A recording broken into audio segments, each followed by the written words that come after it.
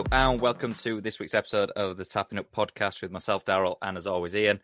Quick turnover from the last episode just because we missed a week last week and we felt a bit sorry for you all.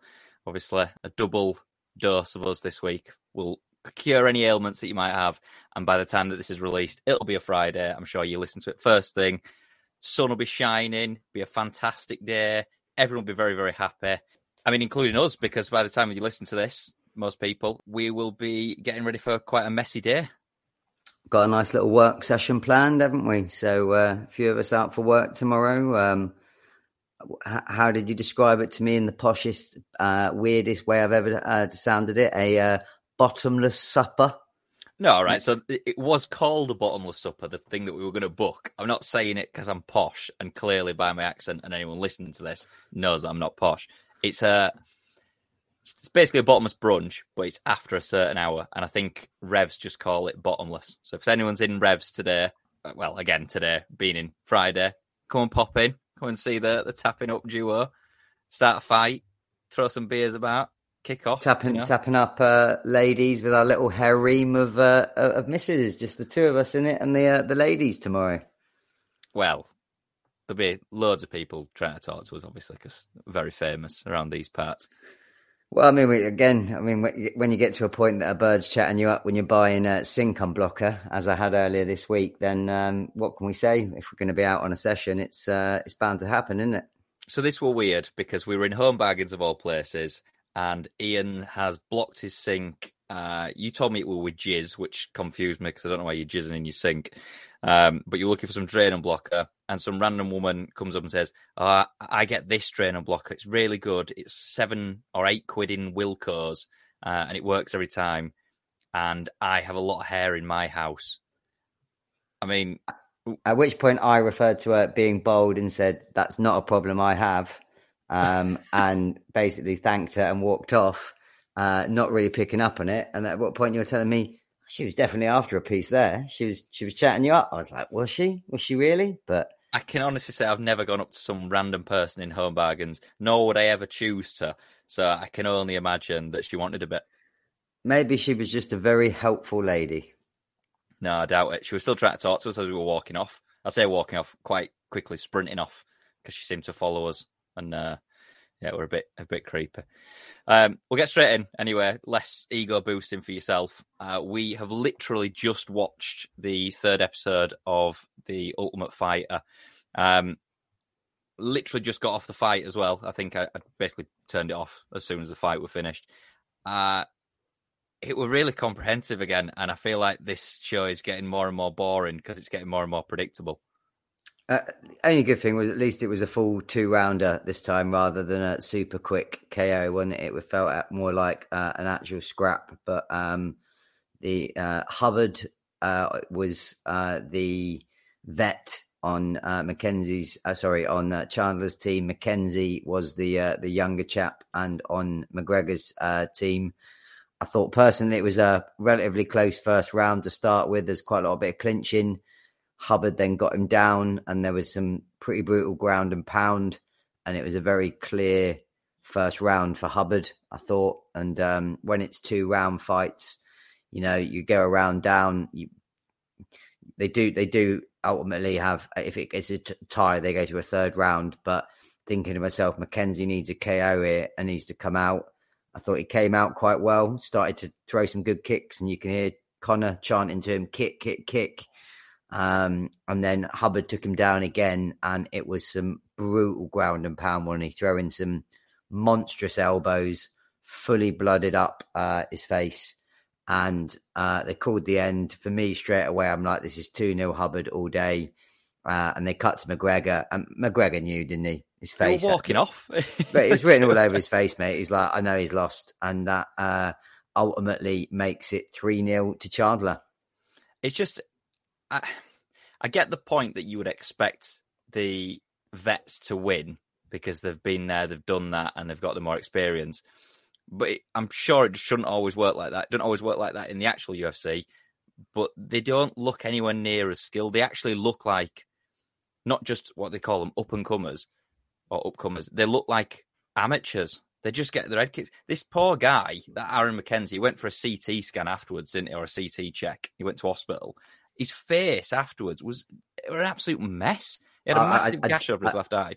I got best. I didn't know he went for a CT scan. I was the same as you because we were going to do this as soon as the fight finished. I saw there was a few minutes left and I turned it off. But yeah, his face was fucked up from those. He had some brutal elbows from Hubbard when he got him down on the floor. But yeah, it's becoming pretty comprehensive for the vets at the moment and a bit embarrassing for McGregor's team. Well, my notes just say face looks fucked. Went to hospital. McGregor's team shit. McGregor shit coach. Yeah, I mean, I'm not so sure you can necessarily correlate the coaching to the performances from the guys. You can only do what you work with. I mean, you could probably put, let's say, what if you had a really good football team and you gave them a really dog shit coach? Would that make a difference? But McGregor's not covering himself in glory, and it's going to be all Chandler's team fighting each other next. Just to dial back, did you just say if you give a really good football team a shit football coach, would it make a difference? Yeah, because I think it would. Of course it would. But that's the same point, isn't it? If you give McGregor his team is shit, even if he was the best coach in the world, he can only work with what he's got to work with. So it's the opposite of what you said. So you're saying that if there were good fighters with a shit coach, there'd be a shit team. How many beers have you had before this? Stop being a cunt. And what I meant is I wouldn't say that McGregor's coaching skills are necessarily reflected by the poor performances of his team, but it doesn't look good for him, does it? 3-0 down, and a man as competitive as him, that'll be hurting him for sure. Yeah, I don't disagree. I don't think that they are.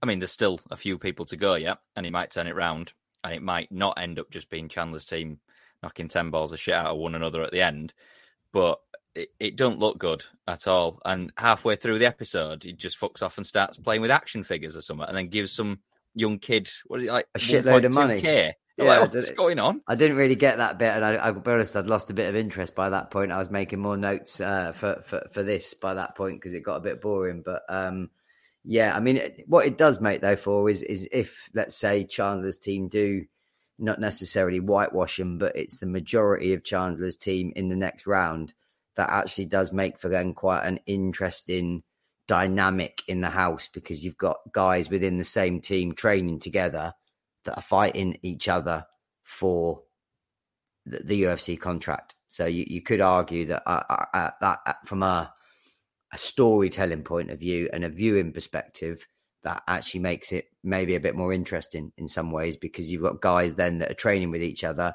that know in a couple of weeks they've got to go against each other and fight each other. So, but the longest fight so far, but all three have been really comprehensive for the vets, haven't they?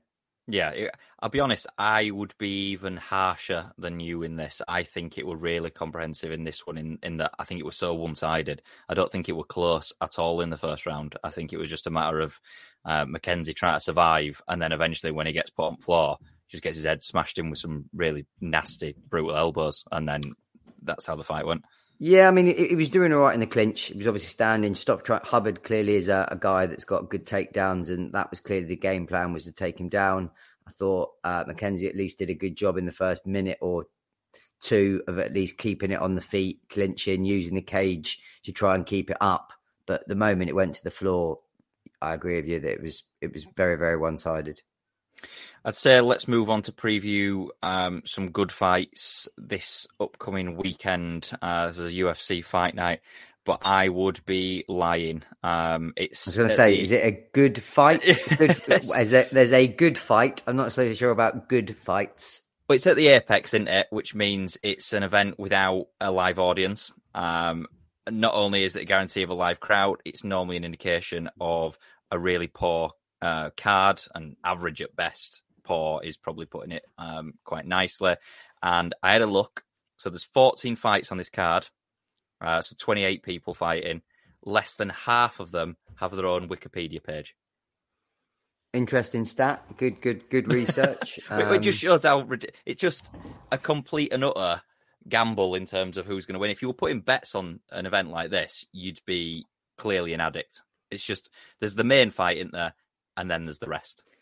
These are also the ones, though, to be fair, if you're someone in the know, and I mean, I like to think that we are in the know, but not to the level of some of the guys that I hadn't heard of. But these are the kind of fights that I remember Rogan talking back in the day, that when bookies weren't, and still to this day aren't really great with MMA and knowing the odds, etc. If you know there's a guy that guy's coming in, that guy's a fucking beast, but nobody knows about him, you know, you could get probably a nice treble quad on there with some decent odds of, you know, underdogs that are probably going to smash the other guy. So I might do a little bit of research over the weekend before this one kicks off on that basis. But good for me. Good main fight. I'm looking forward to the main fight. I think that's a decent one. Yeah, it's Marvin Vettori versus Jared Cannonier. I will try to figure out who I think is going to take this. I've got, obviously, Cannonier is one of the premier, so to speak, knockout artists at middleweight. He's probably up there as potentially the knockout artist of the division. He has a really good chance of potentially being the first person to finish Vettori because his power is that impressive. But on the flip side, he is 39, roughly, I think. Yes, I mean, you got Vittori's ranked 3 in the world, and last fight obviously was actually at London. We saw him, yeah. Didn't he get and beat Delitz? Cannonier is number 4. So you'd argue there's potential title implications for the winner. Vettori, for me, he never impresses me. I'm really not a fan of watching him, but he always seems to do what he needs to do. I mean, I had a look at his record. He's beaten Paulo Costa, who's no joke, and Delitz in the fight we were just talking about. He's also beaten Kevin Holland, but bar them 3, no one of any real note. He's lost twice to Izzy, and he's also lost to Robert Whittaker. So that's, you know, the cream of the cream middleweight that he's lost to. In terms of Cannonier, I mean, the guy's a fucking monster. And I mean, he's actually fought at heavyweight, light heavyweight, and is now down to middleweight. So he used to be an absolutely huge guy. Now, on paper, one, I've got to say, shout out for his nickname, because I love his nickname, the Killer Gorilla. That is a good nickname. He has beaten Sean Strickland, Derek Brunson, Kevin Gastelum, and a very old and fading Anderson Silva. He has equally, so they've both lost to Izzy and Robert Whittaker. Cannonier has also lost to Dominic Reyes, which was at light heavyweight, Jan Blachowicz and Glover Teixeira. And again, those Reyes was on the decline a little bit, to be fair, but certainly Blachowicz and Glover, there's no shame in losing to those guys at light heavyweight. Not all. No, like literally not all. There's nothing more to say about it than that. Do you want to call a winner on this? I've been thinking about it, and as I say, I think Cannonier has the potential to take him out. But, and even though I thought Vettori, as you say, looked fairly rough against Delitz when we watched it, and I don't see how he won that fight. But anyway, Delitz had the potential of threatening him both on the ground and standing. So Vettori had to be a little bit careful about that. Cannonier can't do that. He's not that type of fighter. I'm going to go out there and say Vettori by decision. I was going to say exactly the same thing. The only victory I see for Cannonier is a knockout. Vettori, despite he's another one of those that's, you know, a 6 or a 7 out of 10 at everything. He's incredibly durable, to give him credit where credit's due, and a pretty good chin. But I was going to go exactly the same. If I had to call it, to be fair, I would go Vettori by decision, probably 2-1 round wise, and will do just enough to secure the victory. So you're essentially saying that you're copying me?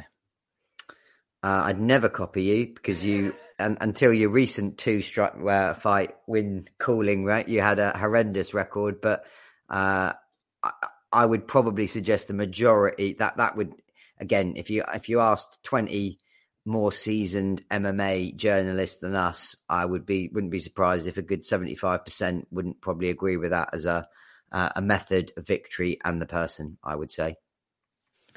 We talked a little bit about Amanda Nunes last week and her retirement and she'll go down as the greatest woman UFC fighter of all time, in our opinion. Pena's been talking shit about her, as we expected.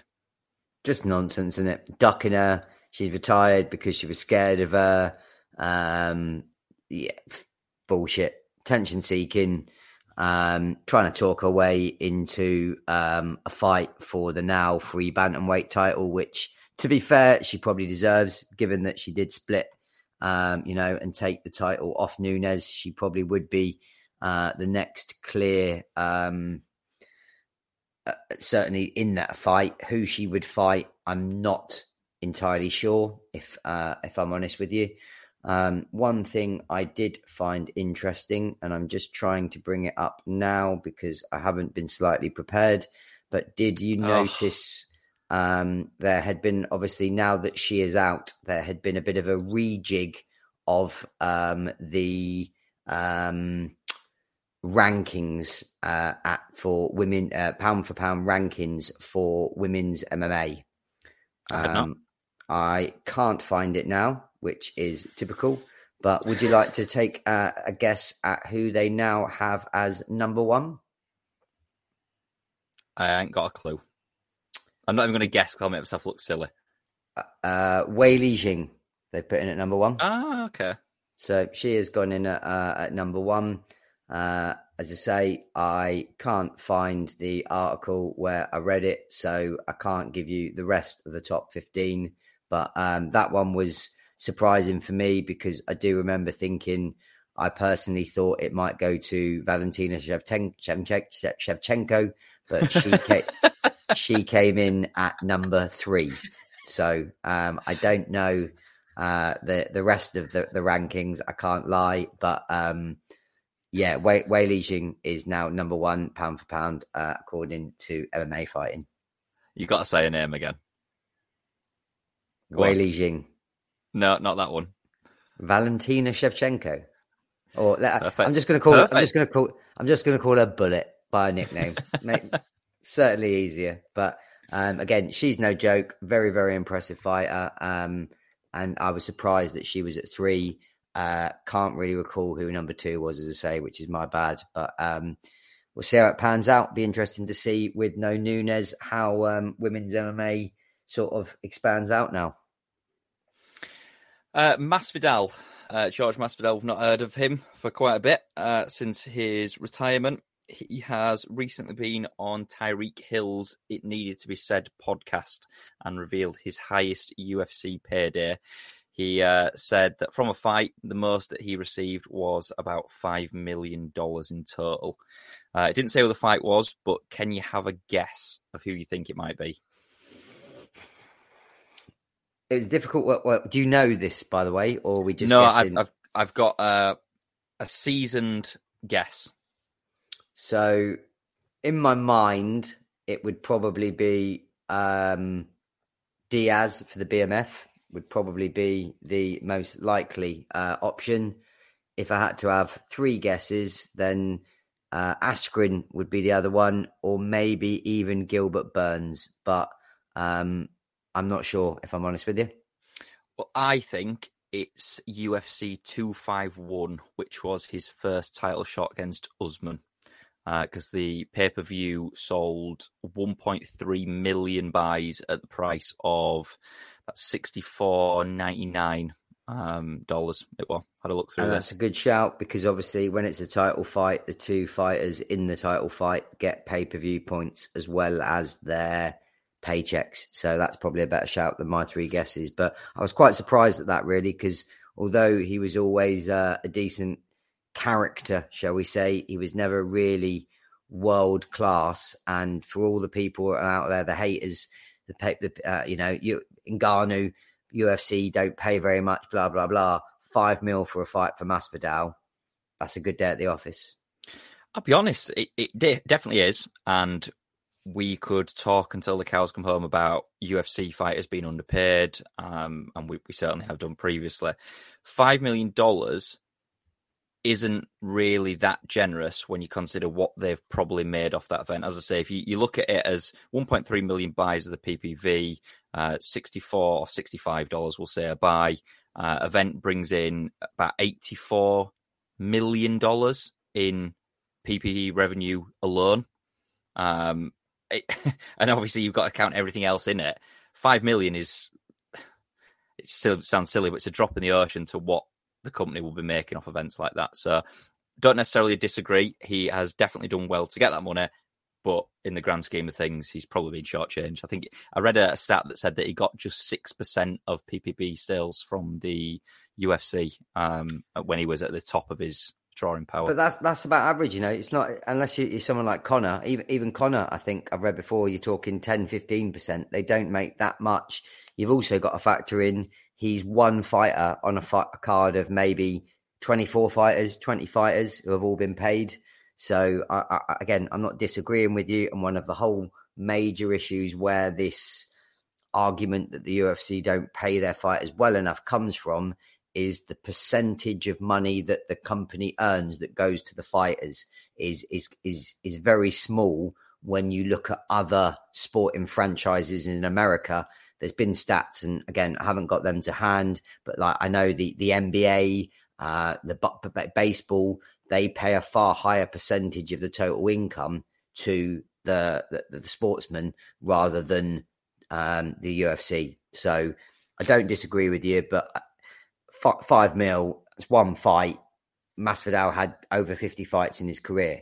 Now he's not made all of that, each time, but I just thought that was one for the haters that are saying people aren't getting paid. $5 million is a good payday. And, again, compared to the highest level of boxers where it's 30, 40, 50 mil, again, it looks small. I wouldn't disagree with you. But for someone like Masvidal approaching the end of his career, probably at that point as well, $5 million set him up for life. Well, it's allowed him to go on and create Gamebred FC. He's got the promotional brand. Obviously, he's retired now. He said at one point, I think there was a Jake Paul interview a week or so ago, a couple of weeks ago, saying that he'd want to try boxing someday, which everyone seems to do that. All these ex-UFC fighters seem to try and get into that just because there's more money in it, I think. But it'll be interesting to see what he does next. Well, he's not going to do like your two favourite people, is he? Like Mr. KSI and fight in his own promotion, get really dodgy decisions, illegal elbows, and then still win. He's not going to try that as he start fighting in Gamebred. Save your excitement. We've got it coming later in this episode, so you just save it there. You get excited for it. We can talk about it. I can't fucking wait. I mean, there's not really that much football news to talk about, in all honesty, because of the fact that it's the off season. Majority of news will be transfer related, I would assume. Before we do, and before we go into the individual transfers, just want to quickly go over the new rules about English clubs signing players who don't meet the work permit requirements. Have you seen this that was announced by the FA? The FA announced on Wednesday that English clubs will be able to sign a specific number of players who don't meet the points requirements for work permits. This is a change to the governing body endorsements of the GBE criteria. It's a new exceptions panel that's been created, and it offers a route for certain players to get to the Premier League that don't reach the standard points-based criteria. Exception panels will allow Premier League and Championship clubs to have up to 4 players who don't reach the points requirements. League One and League Two will be able to sign 2. It's not a free-for-all, though, so the exceptions panel will only recommend players are granted a GBE if they've missed out on the 15 points needed due to exceptional circumstances, or if they're a youth player of significant potential and quality. One such example who may have been affected by this, he won't do now because he's already made it, but he would have been affected in the past. And I'm going to absolutely butcher his name, I'm sure, but this is Forest striker. Is it Taiwo Awoniyi? Yes, former Liverpool youngster, came from Germany. So exactly this. So obviously he had a fantastic end to the season for Forest, kept them up, did very, very well for them. When he scored against West Ham on the second weekend of last season, it was his first Premier League goal for Forest in 23 years, and it was his first goal in the Premier League after a 7-year journey of joining a Premier League club, which is ridiculous. So he was signed by himself as a teenager, unable to play for the Premier League or for any Premier League side because he couldn't get a work permit. So he was sent, as you well know, around Germany, Belgium, Netherlands, different loan spells, and he actually came out stuck in a catch-22 situation because he couldn't get a work permit because he needed to play for Nigeria, but he couldn't get called up to play for Nigeria because he couldn't play for Liverpool. So he was stuck, really. And players like that won't necessarily be stuck in this horrendous situation between a rock and a hard place because the GBE exceptions panel will then step into place and allow players like that to have that chance now. Which is good because it allows, obviously, English teams to get more good prospects in.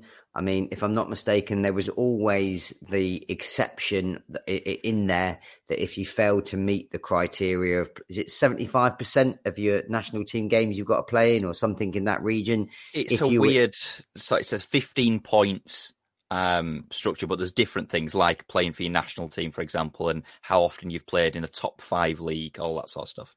But there was always, wasn't there, that exception that if you could prove somebody was an exceptional young talent, that they would get a work permit anyway. So a Messi at 16, even if he wasn't going to qualify, would have 100% got that exception, for example. But potentially, this just makes it significantly easier. So in that example, there was a potential there, but it would still be quite difficult to prove it. And certainly, obviously, with Brexit and the such, it makes it difficult for these potentially outstanding players to get to where they belong to be.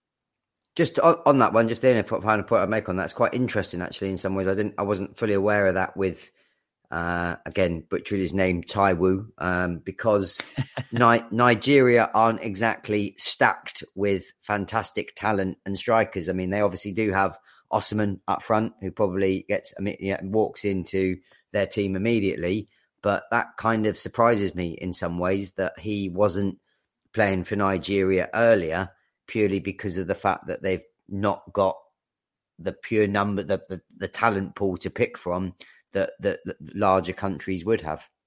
It was more to do with his age, I think, for whatever reason, and this is sort of the pretentious nature of football, I suppose. Germany obviously gets a little bit of attention. You've got your Bayern, you've got Leverkusen, you've got Dortmund, etc. Things like that, they will get attention. Your lesser clubs won't necessarily get anywhere near as attention. Things like Belgium, I can't imagine that you keep up with Club Brugge. The only thing that I've heard of them is about Noah Lang having a fantastic season and Scott Parker getting sacked last season, just gone. And then Netherlands, again, I think the most famous thing that's happened in the Netherlands quite recently is Cody Gakpo going to Liverpool. Yeah, I've got to be honest. I like my Dutch football. Obviously, they're a big feeder league. You get a lot of players joining the Premier League and other teams from there. So Belgium less so, but obviously because I do like a little flutter and a gamble at the weekends, I would probably say I know more about those leagues than most, just because from the betting side of things. But I quite like the Dutch league. Good games usually, high scoring. It's got one of the highest scoring averages of games or goals per game across Europe. So they're not usually boring games. And of course, they're also very good. A lot of the teams have very good scouting networks. Ajax, Feyenoord, finding these young players that they then sell on for ridiculous fees, usually to English teams. So I like the Dutch league personally. And if I'm a bit bored on a Sunday and there's not much else on, I'll because the games kick off at 1:30 on a Sunday before a lot of the Premier League ones, I'll quite often flick on a little bit of Dutch football. I mean, it's an interesting way to out yourself as a gambling addict through the Tapping Up podcast, but each to their own. Let's get into the transfers then, because there's quite a few to run through, and otherwise we'll be talking about this all day. Start with Wilfred Zaha. So there's a long since been a rumour, especially with all this, I mean, we talked about it last week, difficulty, I suppose, with teams having this money thrown at them by the Saudi Pro League. Zaha was apparently one of these players who has been offered a major contract. That doesn't look like it's happening now. 30 mil, I read 30 mil a year is offered from 2 Saudi teams. It looks like he's going to reject that to join either PSG or Marseille. I would personally, if I were him and advising him, tell him to go to Marseille, where he's going to get in the team. Given some of the ins and outs they're talking about at PSG, I mean, he could quite easily get into that team, but that feels like, if you're a PSG fan, a little bit of a step down from a Neymar or Mbappe on the wing to Wilfried Zaha, doesn't it? It doesn't quite fill me with, if I was them, as a particularly great signing. He obviously has had form as well in terms of a big move when he was younger, when he went to Man U, and it didn't really work out for him. And he went back to Palace and has become their star player. So that will be interesting to see. But certainly if I was advising him, I would be saying to him to go to Marseille. Lucas Hernandez has asked to leave Bayern Munich. He's got 1 year left on his contract. So the likelihood is that they'll probably look to sell him. Yeah, and another one. Oh, he's French. Surprise, surprise. Who are waiting in the wings to maybe buy him? PSG.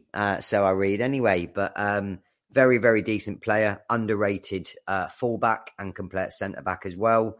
Bayern could have some problems this year because they've also had Pavard, who is another very good French centre-back who can also play at right-back, has asked to leave. And Liverpool have actually been linked with him, as have Inter Milan, who I think are the front runners to sign him, because Inter Milan are then, ironically, in that merry-go-round, we talk about losing Skriniar on a free transfer to PSG. So they'll be looking to replace somebody with a centre-back. And then there's also rumours that Bayern aren't particularly happy with the performances of Upanenko at centre-back as well, because he is a little bit of a very reminiscent of Konate for me. Very good on his day, can be a fantastic centre-back. He's huge, he's quick, he's very strong, but he's always got a clanger in him. So it depending on how that pans out, that could leave Bayern really with only one centre-back, which is not a bad option to have, but would be De Ligt. You're after a centre-back in this transfer window. Would you take Upamenko? No, because we've already got Konate as a clown, but I definitely would take Pavard. I mean, a cheeky bid, potentially. Yeah, 40 mil is what I've read they were looking for, because again, I think he's only got a year left on his contract. I would think he's about 24, 25. Also, particularly as a benefit for Liverpool, given our problems that we've much discussed at right back, he can fill in and do a decent job there. He would be pretty much top of the list for me. I would be delighted if we signed Pavard. So, I'd be sticking my chips if we're going to go for a centre back. He would fit the bill for me perfectly for Liverpool. Conflicting reports have emerged about young striker Victor Roque. Some are saying that Barcelona have completed the deal for him, which is obviously well known that Barcelona are looking for a striker this summer. According to, I think, I never know how to pronounce it. I'm just going to say Mundo Deportivo. Barcelona have apparently settled on a deal for Atletico. And again, you can correct me if I'm butchering this pronunciation. Paranese? Bang on, mate. I thought you were going to get that wrong. Paranese. Atletico Paranese. Well played. So the claim is that he's going to move to Barcelona for 35 million euros plus 10 million euros in add-ons, and that he will earn 3 million euros a season. But there's loads of conflicting reports as to whether this is actually even happening, whether they're going to pursue this deal. Spanish media is a nightmare to follow these stories with, I swear to God. Well, and Barca and Real, I mean, they're linked with everybody, aren't they? Particularly when they're young Brazilian, in inverted wonder kids, which you hear, all the time. From what I read on this one, Deco apparently, I think, is Roque's agent and has played a large role in the potential transfer. And I also read, which I thought was quite interesting, given he's a former player as well, that he is in line potentially to become the sporting director at Barca. So Deco, obviously, just for people that don't know, is one of those weird ones, Brazilian born, but bit of a traitor in some ways, but switched allegiances to play for Portugal. Obviously had a long stint at Porto before he ended up at Barca. But that would be quite a shrewd signing, I would say, as sporting director, because he is very well known and connected in the Brazilian market. So if Barca are looking to emulate and replicate what Real have done with, who we were talking about the other week, Vinicius Jr., Rodrigo, Endrick, that would probably be quite an astute signing as a sporting director, I would say. Just before we get on to the next player, because again, we've got a long list of this. It's rumours that, and I'm just looking through here, Marcelo Gallardo is apparently in the process of agreeing a deal to manage Marseille, which would be a strange one.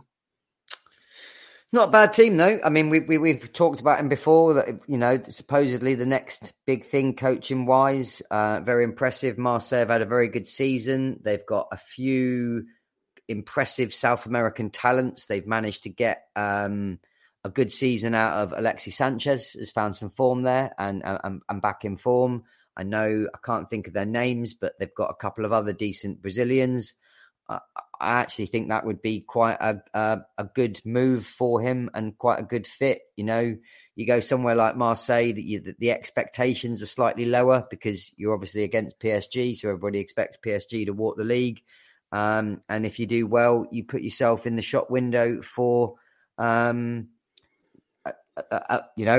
inverted commas, better league in the Premier League or the Spanish league. But yeah, it's a bit of a surprise, but I actually think that would be quite a good move for him, personally. I agree with the surprise. And when I say it's a bit of a weird one, it's that his stock is incredibly high at the moment, and it feels like he could have a pick of quite a number of jobs to show that he is willing to go to, again, a quote-unquote lesser club. It's not a top six, or it's not one of the clubs that you would associate with, going to smash the Champions League, unlimited funds, things like that. I think it shows that he is willing to back himself, and I completely agree with what you said. It could be the making of him as a manager. If he does well at Marseille, if he takes it all the way with PSG, potentially challenges for the title. If he wins the title, then it'll be unprecedented. But if he challenges for the title, does well in the Premier League, in the Champions League, there's going to be a lot of suitors that are going to be lined up to take him. Yeah, don't disagree with you. I mean, what I was just trying to do here, just to make our point a little bit stronger, that Marseille are no joke in some ways. I mean, if I'm just pulling up now their team, so they have a very highly rated centre back called Samuel Gidgot. I don't know how we can pronounce his name, French guy, and also a good Brazilian, Argentinian that they got from Dortmund called Berardi. They've got Vitinha there. I mean, obviously they've got, he's slightly aging, but they've got Dimitri Payet as the captain. They've got Valentin Rogier, who is an underrated French midfielder who does a very good job, and Jordan Vertout, once a Villa and was a bit of a joker, but went on and did really well at Roma, and then Alexis Sanchez. So they don't have a completely poor team, and in fact, they've also, the other one they've got is a pretty good keeper in Pau Lopez, the Spanish keeper. So he's got some players to work with if he went there, and of course, if he, with his knowledge of the Argentinian league, it wouldn't surprise you if he brought over a few of the young, impressive players from River Plate, where he used to manage. So that's a pretty solid base, I would say, for him to put himself in the shop window for a better job down the line. Keep it rolling with transfers then. One that I think we both were a little bit taken aback by, Nicolo Barella has been linked with Newcastle for 50 million. I mean, I don't think it'll happen for that sum, if at all. But if they can get him for anywhere near that, it'd be an absolute bargain. Out of all the people we've talked about so far, bet that would be the best signing of the summer. I mean, absolutely brilliant player, massive fan. He is probably the only thing I would say about him, he might be the second biggest yellow card liability in the game after what's the Spurs centre-back Romero, who gets a yellow card every game. And Junior Firpo, of course. Is always getting yellow. Yeah, Firpo is another one, but absolutely brilliant signing. I wonder if that's swayed by the fact that he could play Champions League football. I would have him at Liverpool all day for that price. And if Newcastle, I think they do play a 4-3-3, but if they were looking at playing like a double pivot in terms of a 4-2-3-1, there's probably not a better combo in the league than him and Bruno Guimaraes. So that could be a very, very shrewd bit of business by Newcastle, that one. Well, the rumours are that, and I think this came from The Guardian, that they're also targeting James Maddison from Leicester, who obviously got relegated this season, to allow Guimaraes to have a bit more of a freer role. Now, Spurs reckon that Maddison and Barnes together are only worth £50 million. Do me a favour. Levy, you tight fuck. I mean, what is it? I mean, what do you... I mean, I think that's one of those ones where, like, if I was at Leicester, and the funny thing is, I understand it, I could be really wrong here, but I think football is one of the only things left where they still use fax machines and they like fax offers through. If that fax came through to me as an offer of we'll bid 50 million for these two, I'd draw a dick and balls and send it back to Levy. Like, are you fucking joking me? 50 million. I mean, Maddison's probably a 50 million pound player on his own. And Barnes is certainly, I actually think Barnes personally is the better player. Barnes has got to be a 30 million pound player. You're playing that English premium that we know about, but 50 million for the pair is just ridiculous. No, not a chance in hell that's happening. Yeah, you've got to be looking at, if you're getting both, upwards of 70 at the very least, if not more. And certainly, I mean, Leicester obviously are in a position where they know, I think, that they've got to sell both of them, and they'll want to try and get as much money as possible to give whoever it is that comes in as the manager enough of a chance to push through and get promoted back to the Premier League. I agree. It's got to be significantly more than that for it to be considered. Speaking of the English tax, Mason Mount, £40 million bid has been turned down by Chelsea immediately, it says, by Manchester United. I always like it when it says turned down immediately, as if like someone's a little bit like that. The fax has come through and they've just crumpled it up and just sent them like whatever back, like a dick pic. I mean, another one, they were talking about, 70 million for me for Mount. I'm not his biggest fan. I think he does you a job.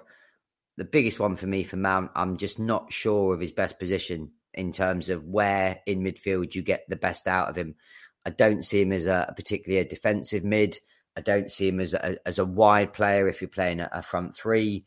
I don't really see him. He doesn't do the numbers for me as a 10. So I know Liverpool were linked with him for a period, and I wasn't really up for that, particularly with the money that they were paying. And when they're talking sort of 56, well, I think 60 or 70, that's ridiculous for him for me. But 40 million is never going to be enough. And we'll see, because I also read Man U seem to be veering away from Kane based on the valuation from Levy. So Man U are obviously being a little bit more cautious these days with their money, which could, of course, change if the takeover goes through by the sheikhs. But 40's never, even with a year left on his contract, 40's never going to be enough for Mount, I don't think. Oh, he's an attacking midfielder as well. I don't necessarily see where he fits into Manchester United's team, in all honesty. I get that he's still young and Fernandes might want a little bit of a rest from time to time, but you can't be paying that much money for someone who isn't going to be a starter. If they are going to pay 60, 70 million, he's got to be straight in the team every week. Well, one I did see just off the cuff, we haven't discussed this one because I only read it just before I came on, is I did see that Man U were considering selling Sancho. Did you notice this one? And I did see this. Potentially linked with Villa for 60 mil. So whether that's a kind of get rid of Sancho because he's been a bit of a disappointment compared to what he was at Dortmund, and replace him with Mount, that's maybe where he fits in. And someone like Sancho for a team like Villa, where he would probably go straight in as being a star as rather than a smaller fish in a bigger pond, probably would be quite a good move. Keeping the English tax going, I've got the three bigger transfer three biggest transfer news I would have my opinion on anyway. Declan Rice, he has been the centre of quite a lot of speculation about whether he's going to stay at West Ham. They obviously won the Europa Conference League, and it might be, they've won the first silverware in a while. I was certain that it would go in, and it looks to be the case still. Arsenal's opening bid for him has been turned down. The opening bid was worth £80 million plus add-ons. The offer was apparently paid in very slow installments, and a lot of tough, hard to reach contingencies that were attached to it. West Ham still value him at 120 million, but apparently would accept 100 million plus a player. Now, it doesn't say what player that is, and Arsenal expects to return to it with an offer in the coming days. Man City are keeping an eye on it, which will be a very weird one. That is very Arsenal-esque. I seem to remember they did the same when their club record signing when they bought Pepe. I think it was 72 mil they paid for him, but it was in 12 million a year installments over so however long. So that's they've got form for being tight in terms of upfront payments. Suarez is a perfect example. They triggered his release clause by £1? Yeah, and one of the best things ever was when Liverpool were like, "Fuck you, take us to court, mate, sue us," and it all went away. But the only thing I'd argue with that one is very good player. I've been more and more impressed with him over the last couple of years, and he's done a particularly sterling job, I think, for England, and has made me think more of him. Not entirely sure where he fits in that team. I know Arsenal are looking at selling Xhaka, but Xhaka's been in a slightly more released forward role this year. They've got Partey, who tends to play their sort of defensive mid. They can replace Partey with Rice when Partey gets sent to prison. Very true, and maybe that's their thinking because there is no Partey like a Thomas Partey. But I thought he might go somewhere better, personally. Bayern seemed to have pulled out. I know they were very interested based on the price. I wouldn't want him to go to City to end up doing a Phillips. I think he'd have a better chance of getting in than Phillips, but he'd be faced with the same sort of problem that he's not the same quality as Rodri. So I did always wonder personally whether he might end up back at Chelsea because he was a Chelsea youngster, wasn't he? And very good friends with Mount as a kid. There's loads of pictures of them together, and he was in Chelsea's youth system for a long time. But shows some good intent, if nothing else, from Arsenal that they're looking to sign that caliber of player and are prepared to spend that amount of money to try and push on next season. Miles' better career move, in my opinion, to go to Arsenal than it would be to go to Man City for the exact point that you've raised there. He's not going to get above Rodri. He's probably going to get more playing time than someone such as Phillips would do in that team.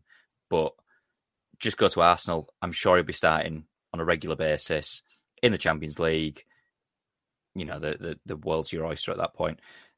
Keeping with English midfielders then, and probably the biggest move of the summer, I would argue. Well, there's one other, I suppose we'll come on to it. Jude Bellingham has officially signed for Real Madrid. They will pay an initial £88.5 million for him, but the deal could rise to £115 million, which is a British record. He's going to take Zidane's iconic number 5 shirt, although he did come out and say he'll always be number 22 to himself, because I'm not entirely sure what that is. I don't know if that's a family thing or what. Madrid's midfield now is disgraceful in the most positive way possible. So look through it. They've got Tuchemene. He signed for 68 million from Monaco. Was that last season? Last season. Camavinga 2 years ago from Rennes, 35 million. Valverde, who I really rate, is doing fantastic. They've still got Modric. I know him and Kroos are both aged at this point, but that depth is unbelievable. Totally agree. And I mean, where I think that fits in, if you were looking at how are they going to fit all of them in, excuse me, is they have been playing Camavinga at left back. That's how versatile he is. I don't think that's his best position or long term. Valverde, the one thing I like about Valverde is you can push him further forward. And back to the point that I was saying in the last podcast, I actually don't think Rodrigo is that great. So for me, if I was the Real Madrid manager anyway, my starting midfield, if you're playing a 4-3-3, would be Tchouaméni, Bellingham, and Camavinga, and I would put Valverde further up front on the wing, Vinicius Jr. the other side, and then obviously whoever they get to replace Benzema up front. It's probably a good job that you're not the Real Madrid manager. What, Valverde on left wing then? Left or right, whichever one. But if you he's played there quite a lot. He's played there more than you think, and he's very, very talented. And he's got a bit of everything in his locker. Scores some really good goals. He can dribble. He can tackle. He can work his way back. He adds a little bit more solidity if you are in a Champions League game where you need someone to track back a little bit. But if you were trying to fit them all into one team, that's how I would do it. Unless you were playing 4 across the middle, of course. I saw a rumour that you had offered. It was near £51 million for him, which sounds an absolute nonsense rumour, in all honesty. Because to who? Valverde? Yeah. It'd be a very good signing for you. Oh, yeah, but it's never going to happen at that money, is it? No. It's as likely as Barella to go to Newcastle for 50 million. Final one then, and this is probably going to be the transfer saga of the summer, Mbappe. So Mbappe has informed PSG through a letter, which, speaking of old school, earlier this week, that he wouldn't be triggering the extension that was included in the contract that he signed last year. So he's available on a free next summer. PSG refused to let him go on a free. And if he won't sign an extension, he'll be on his way this summer. My opinion, I think he needs a move for the benefit of his ambitions football-wise anyway. And the problem that he's got, and the reason I say that, by the way, is that with him playing for PSG, he is playing for probably the weaker of the top 5 leagues in Europe. I think he needs to go somewhere like Spain, maybe Germany, if not England. That would be very, very fun to see him in the Premier League. The problem is that just like Messi in 2021, his value, so his player value, has limited what options he really has. It's probably only a handful of clubs who could afford him in the current market. I've got that down, and chime in here if you think of any more. City, Chelsea, Madrid, potentially Manchester United, if that Qatar takeover takes over. Other problem that they've got, in all honesty, even if you can afford him, FFP constraints are going to limit that even further. I think City and Chelsea have no chance of signing him because of the fact that they would essentially have to restructure their entire squad to comply with FFP. Mbappe going to a Qatari-owned Manchester United might potentially be an issue, but there's other sort of political issues involved there in terms of state involvement with sport. Again, you're talking about sport washing, like with Newcastle, etc., and that's beyond FFP. So all of that, and I know that you agree with me on this, leaves Madrid as the most serious option. Real Madrid have spent probably the last 4 years reshaping their entire budget and the majority of their squad to go very, very big. And the rumours are that they're going to go bigger in this transfer window, probably as shown by the Bellingham transfer, than they have done in 4 years, so since 2019. The rumours, again, and I've got to be very clear about this, that they are rumours, is that 2 weeks ago, Madrid were looking to bring in 2 players, and those 2 players were Jude Bellingham and given a 2-year contract to Harry Kane, which apparently is more advanced than a lot of people have anticipated. However, the announcement on Tuesday has brought a number of intensive talks on what they should do next. And the main problem involved in this transfer, in all honesty, rather than the finances, is going to be, again, the political nature of it. There was a massive issue with Mbappe last summer where it looked like, will he, won't he go to Madrid? And Perez, as everyone knows in football, is probably one of the most spiteful chairmen that you will ever see. And he doesn't want to give money to a Qatari-owned project. So again, that might rule out Manchester United, might also rule out Madrid, but they really want him. So do they sort of bite their tongue and say, oh, we'll grit his teeth, let's get this transfer done, we're going to have one of the best players in the world, similar to what they did with Ronaldo, or do they stay firm on it? I agree with you in terms of the clubs. Just to answer your first question there. The only other clubs that I would say realistically, and I think from a competitive point of view, he's far too young for this, but would be if any of these silly Saudi clubs came in and offered him £1 billion or something, would that happen? I think he's far too young for that, and I can't see that happening. He obviously, another issue with Real is that he said he was going to join them last year, then didn't, and not as well as that spiteful nature you talk of Perez really pissed them off, and they were kind of really fucked off with that. Real is pretty much the only realistic option for me. The only reason that I am slightly skeptical about that one is if you've got people like City under pressure from financial fair play investigations, how are Real going to justify 68 mil last year on Tchouaméni, 88 on Bellingham, and then 150, whatever you're going to have to pay for Mbappe now. So I still think that's the most likely one, but it does raise a lot of questions that how on earth would they get round financial fair play if they were to go out and spunk that kind of money on Mbappe? Well, they made a profit last season. For example, they sold Varane for roughly about 40 mil. They sold Ødegaard for 35. And they only spent, about 31 on Camavinga. Was that the season It's done before? over a period of, I think financial fair play is looked over, it's a 4 or 5 year period there, isn't it? So as you say, that does factor in and help, but that the amount of money, even though he's only got 1 year on his contract left, PSG are not going to be letting him go for, you're talking, as you say, well into the hundreds, 120. You might get lucky because the fact that they don't want him to go on a free and lose the 160 million that they paid for him. But I can't see them letting him go for less than 120, 130, 140, that sort of price. This is what I'm saying, though, about the restructuring. And our one mistake, and obviously that was Camavinga, so with the season before, they've made a profit in sales every season for the last few seasons. So if I go back to, let's say, 2021 season, they made a profit of 104 million. So they didn't make any significant purchases. They sold Hakimi to Inter. They sold Reguilon to Spurs, Rodriguez to Sevilla, and then you go to the next year, so 21-22, that was the Camavinga year. They made a profit of 47 million.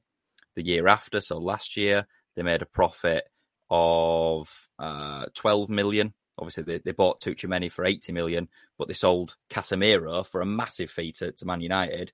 And then players like, I think, Kubo, who was a right winger, a young right winger, went to Sociedad. Gutierrez went to Girona, who's a left back. Mayoral went to Getafe for about 10 million. So they're in profit every single year. So they've got no issues with financial fair play, which is why it looks more likely financially. It's just that political aspect. And you make a fantastic point, and that's what I was saying before about the fact that Perez is so bitter as a person and he's spiteful. Does he grit his teeth and make this signing, or does he stick to his guns and say, oh, we don't want him anymore, you've rejected us, we're not interested anymore, which would be stupidity for me. You've got to swallow your pride on that one. When you've just lost Benzema in the form that he's in, you're missing a striker, and you can get, it's a toying cost of one of, if not the two best strikers in the world are undoubtedly Haaland and Mbappe. They are the Ronaldo and Messi of the next 10 years. Even Perez surely would be talked down by the board or other people to say, swallow your pride, stop being a grouchy old twat, pay the money and buy him. So I agree with you, but that would be insanity if that was the reason they didn't sign him, was because of the fiasco last season. So surely even he has got to see that.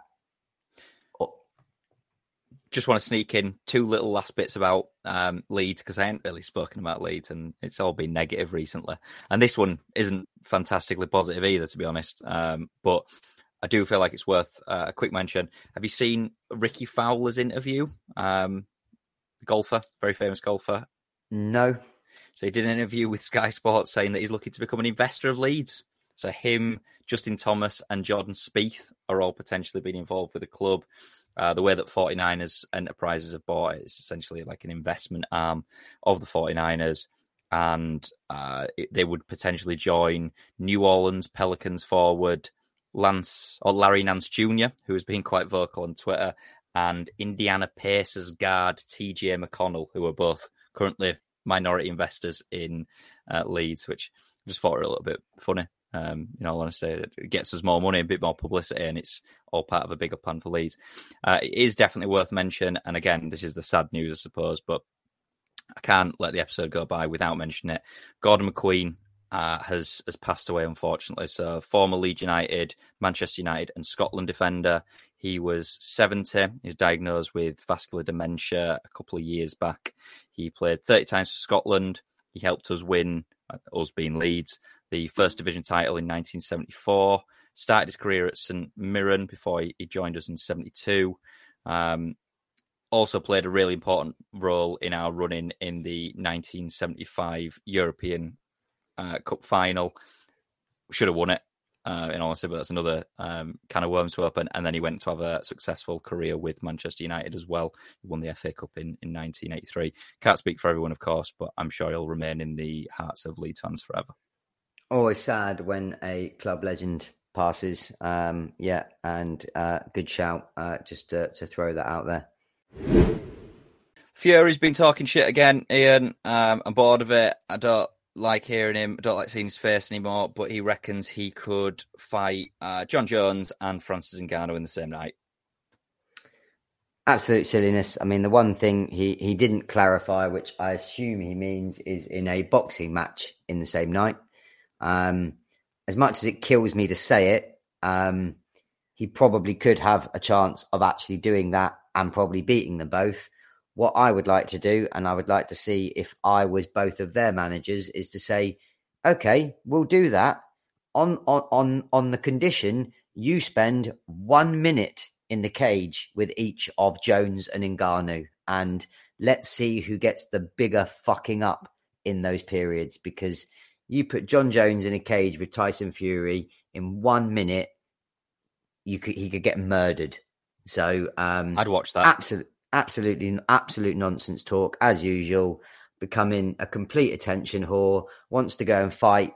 What you were telling me, the guy that he was talking about off in Australia. What was he ranked? The 56th ranked heavyweight in the world. Like, I'm done with him. I say I was a massive Fury fan. Really underrated in terms of boxing skills, but I genuinely think there's. I know he's talked about mental health problems before, and I wouldn't want to belittle that. There's genuinely something wrong with him at the moment. Whether he's, having a bit of a breakdown, whether he's on drugs, but some of the shit that he's coming out with and talking. Stop talking and do what you do, which is fight, and do what everybody wants you to do, which is fight Usyk for the undisputed. No more nonsense. Stop calling out MMA fighters in silly little posts like this, and give the people what they want.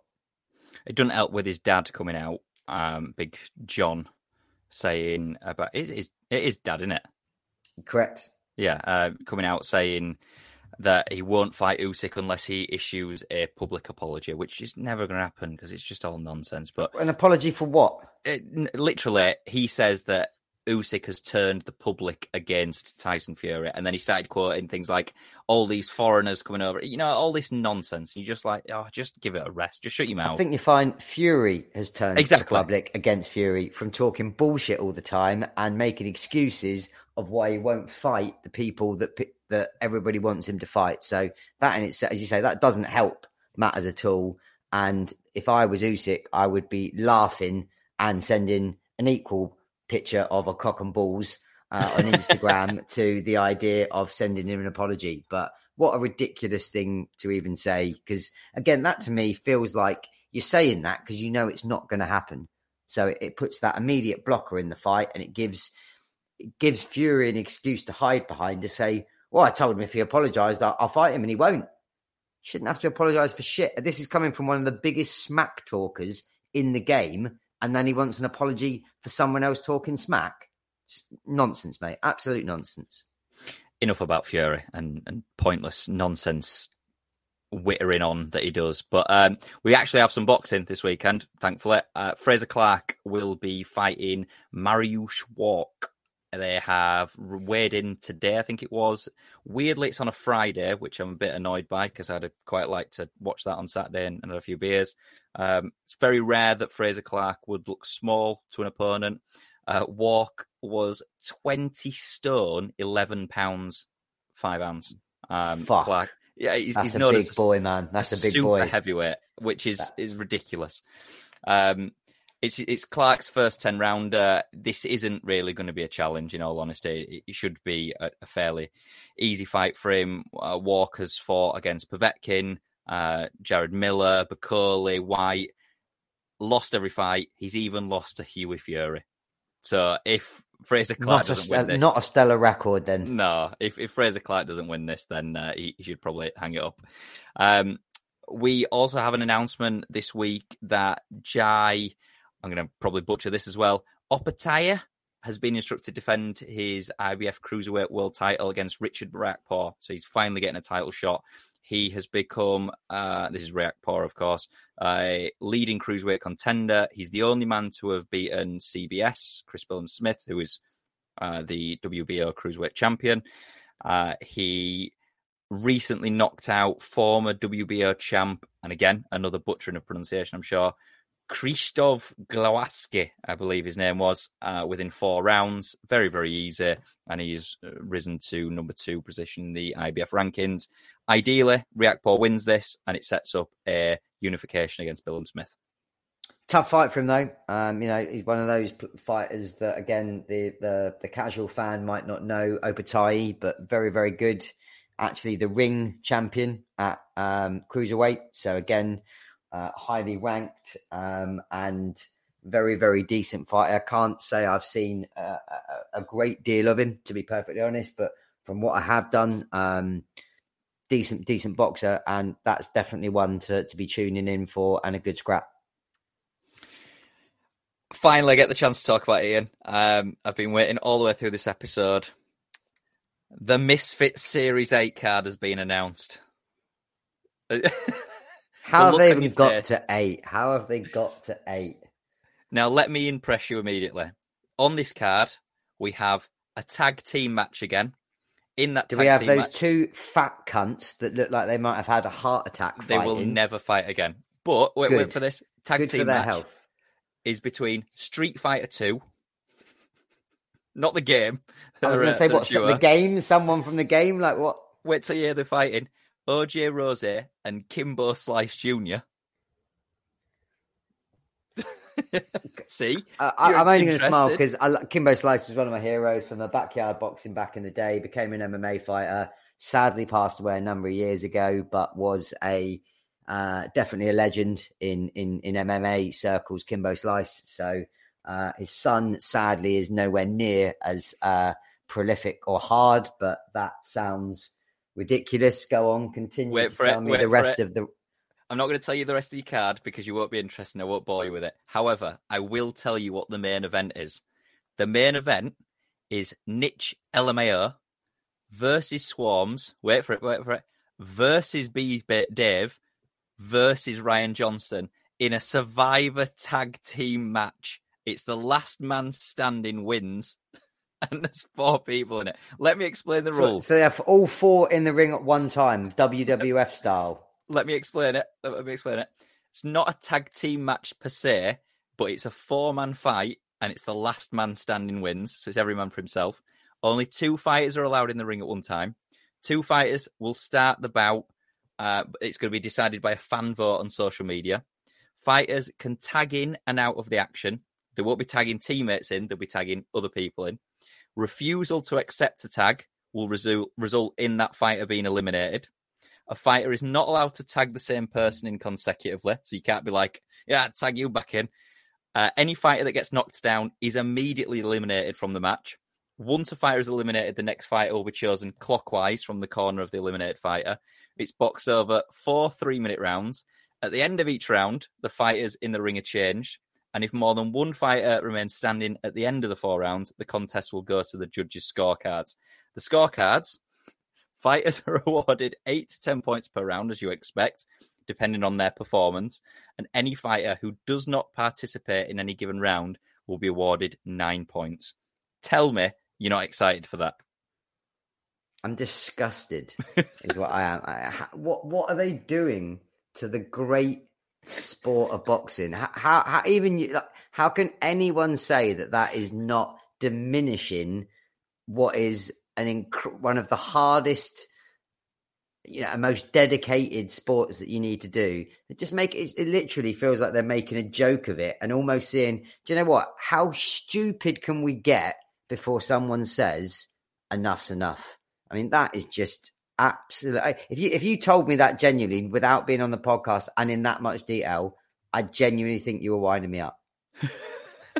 I wouldn't believe it. I thought you were going to say I genuinely would never speak to you ever. I thought you'd be winding me up. If someone proposed that to me, is that what about this as an idea? I'd be saying, have you been smoking crack? What a load of nonsense. Have 2 boxing matches with 2 different fighters, and then if you wanted to, do it as a mini tournament. 2 versus 2, the winners go through like that. Tag team boxing. This is just, it's so far beyond the joke for me now that you can tell in my voice, it genuinely infuriates me. It is the future. It is not just tag team boxing, but survivor tag boxing. You're not going to get a more entertaining event all year. Cancel everything else. Cancel your heavyweight title fights. Cancel your Riakpors, your Billum Smiths, Canelos, nothing in comparison to Nick LMAO versus Swarms versus B-Dave versus Ryan Johnston in the first ever Survivor tag match. Seeing the fact that I've only ever heard of one, and the only reason I've heard of one is Swarms, is from you talking about this shit before. So I mean, yeah, I don't want to get involved. I'm gonna blur fuse if I end up having to talk. But this is the whole Misfits thing. Generally, for me, is a piss take. If it's at least boxing, it's boxing. Once you start getting like this, I personally don't believe it achieves what they're trying to achieve, which is bring in a new audience or make it exciting. I think the vast majority of people would have a similar opinion to me of this is completely diminishing an incredible sport and is just bullshit. But I could be wrong. I'm an old man. Maybe young kids, this is what they want to watch. But let's end it on a more professional and serious note then. KSI and Tommy Fury is now very, very close to being a done deal and is set to be announced shortly. Both camps have confirmed. Following his victory over Jake Paul earlier this year, Fury was obviously ringside to watch KSI's knockout win over Joe Fournier, which was a no decision because he... So is this, I was just going to say, is this going to be a boxing match or is this going to be under MMA rules where elbows are allowed after the last one? So what rule set are we talking that this fight is due to be under? I would expect it will be an 8-round boxing match. You're not excited for this? Not blood pumping? No, but if I had to, only purely because you've asked it, surely Fury's got to beat the fuck out of KSI on this one. If he beat Jake Paul, he's got to beat KSI. I'm excited for this one because I can't stand either of them. So whoever loses, I win. If KSI gets knocked out, it'll finally be the end of this weird cocky act that he's got. If KSI knocks out Tommy Fury, it'll be the most embarrassing thing to ever happen in boxing since the Survivor tag match. You're speechless. I don't know what to say. I literally don't know what to say. I'll end it before you end it. Before Clearly. I blow my brains out or go and find KSI and blow his brains out for ruining a genuinely great sport. But yeah, craziness. I can't get my head around it. The tag team shit is beyond my simple mind. Can't even comprehend what nonsense that is. Well, if you're listening to this on the weekend on which we release it, which will, I think, will be the 16th of June, this Friday, have a fantastic weekend. It's supposed to be fantastically sunny. Me and Ian will be off as heads in Leeds, obviously very sensibly. I hope you all have a fantastic weekend, and thanks very much for listening.